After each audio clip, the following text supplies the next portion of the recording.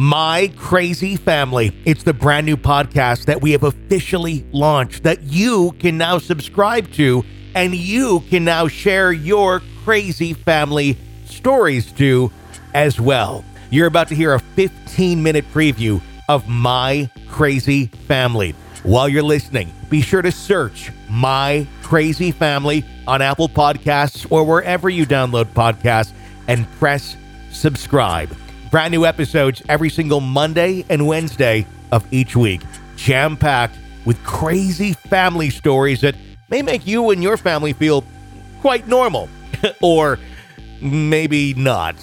Search My Crazy Family wherever you download podcasts, press subscribe, and then share your crazy family story as well. Enjoy this 15-minute preview of the My Crazy Family podcast. You know, there's a lot of things you can put underneath your sink. What's under your sink, Stacey? I think I've got maybe, my dishwasher cleaning pods. I think I've got some, scrubbing stuff, some dish pads, that kind of thing. Normal things is what you're getting at.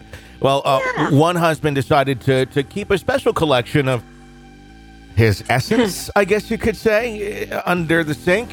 Why? Well, that's gonna shock you today. My crazy family. My crazy family. Welcome to the program. Be sure to press subscribe wherever you download podcasts so you don't miss any of our episodes. New ones every single Monday and Wednesday. And be sure to press subscribe wherever you download podcasts as well. It's My Crazy Family. I'm Tony Bruschi, Stacey Cole over there. And there's some good ones in this episode of the program. And actually, there's so many things with this show where you go, you can't make this shit up. It just keeps coming. And I don't know if we're ever going to run to the point where it's like, well, I've heard that before, because families are so unique. They find new ways of terrorizing each other every single day in ways you'd never expect. Yeah, that is a true statement. And I think this story that we're going to do, it crosses so many lines and so many boundaries that I almost wondered if it was true, but It's so shocking that it has to be true. It's disturbing and shocking, and it's just, I don't know. My mind just runs in circles going, how? Why? What is going through your mind that you thought this is a good idea, or that it would be even sanitary for that matter? Oh, God. What you're doing. It's like, this is I don't know. It's like you must really have no respect for the person in your life if this is what you're doing. And people don't even know what we're talking about yet. But it's truly, truly just fucked up. By the way, if you have a screwed up family story, a crazy family story, we would love to hear it. Just go to our website, crazyfampod.com, and there's a form right there. You just fill it right out and then click send, and then we get your crazy family story. Or you can call it in toll free at 1-833-CRAYFAM, 1-833-CRAYFAM. In digits, that translates to 1-833-272-9326, 833-272-9326.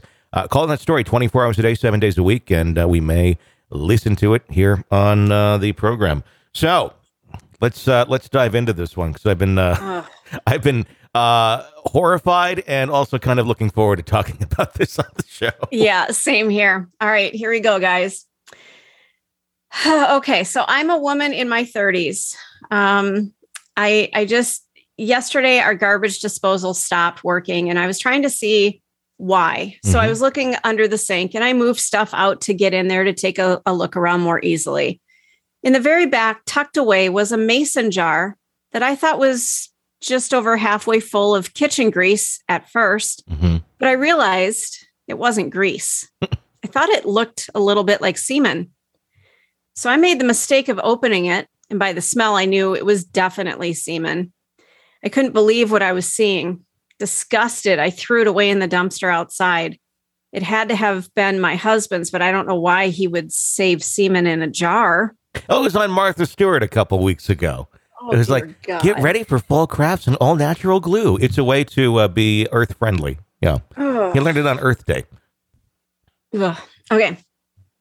I'm trying to keep it down here. But wait, there's more. Yes, there's more.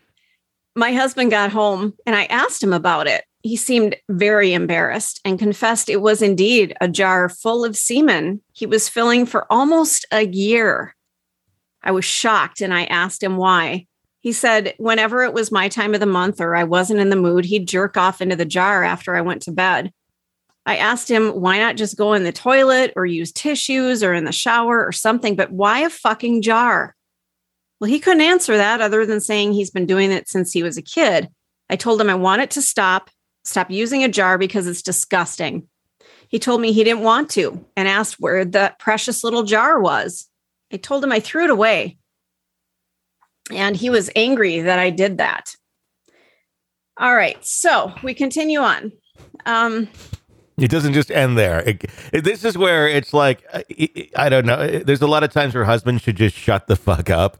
Mm-hmm. And maybe this is where I'm glad he expressed this so she knew what she was dealing with and could make appropriate choices. But at the same point, in his interest, he should have just shut the fuck up. Yeah, just stop right there. Yep. Okay, so he told me he didn't want to stop and asked where the jar was. I told him I threw it away and he became upset. He said it took him a long time to fill the jar that much.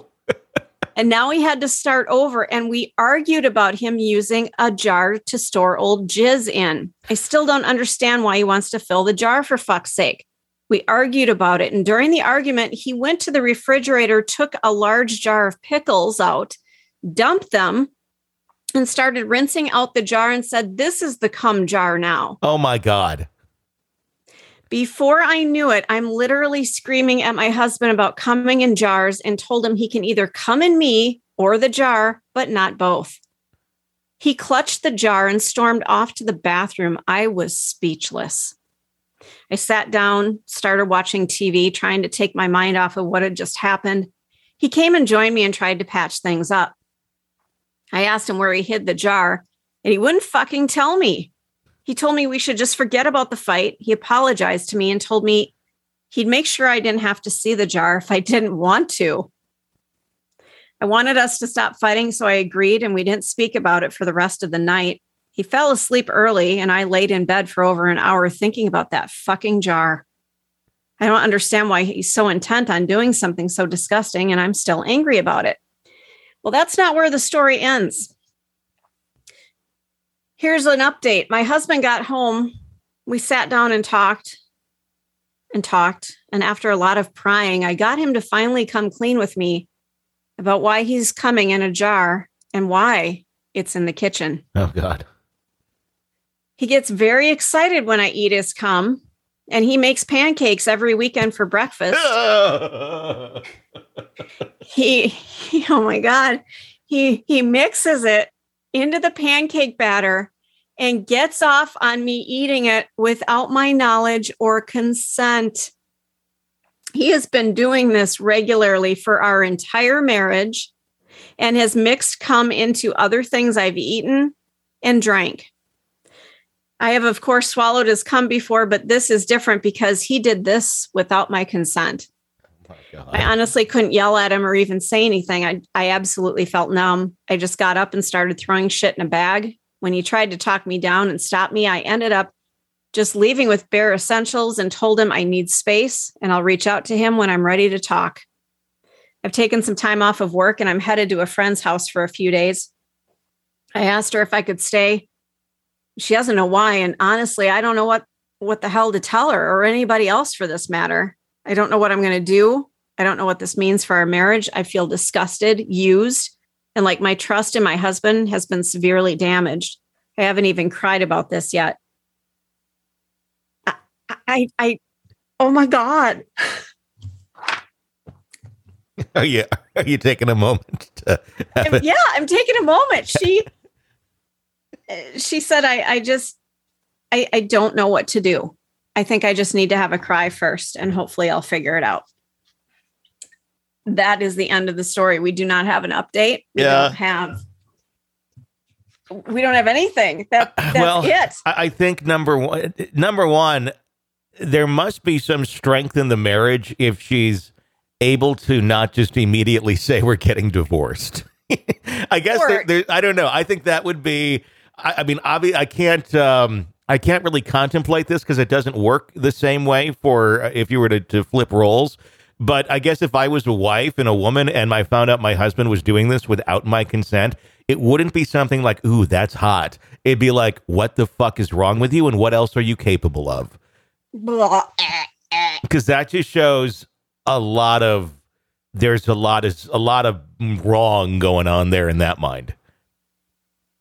So I know somebody in the legal field, and he said that this is most likely assault, obviously of a sexual nature. Mm-hmm. The other thing that really bothers me, I mean, the whole thing bothers me, but there's an aspect of this. He's been filling this jar for a year. And you brought it up when we were talking about it right in the beginning, that it's not very hygienic. Well, the bacteria growing in there, it wasn't refrigerated. Yeah. See, this is one I'm even afraid to like look up. Go like, does semen go bad? I thought about calling the health department yesterday, but I didn't. Be on a list. I didn't want anybody going, wait a minute, we have your number. What's going on? Exactly. This call may be recorded for quality assurance purposes. Exactly. Hey, Bill, listen to this one. Don't you reckon? He sounds familiar. Oh, that's that Stacy who used to be on the radio. Right? That's. Oh, yeah. I didn't want anybody knowing who I was. I didn't want anybody having any idea that I was even dealing with something like this, like a story. How do you recover from this? Do you recover from this? There's some things you just don't recover from. And there's some things in marriage vows that you just can't foresee. And you have to call an audible. And you have to be like, well, I didn't predict this would happen. I didn't specifically put it in wording that this would be a deal breaker. But this is going to have to just be called an audible. And sorry, you did shit that was beyond even the purview of what I was looking out for. And that's what you got to. I mean, I had to do that. I had to go and say, yeah, you did some shit that we can't really come back from. So I wish you the best, but this ain't going to work anymore. I think like shit like this, violence, things of that nature. That's where, you have to go sickness, health, and, you come in a jar or you threaten to kill us. Those are things where you're kind of like, done. We're just done. It's over.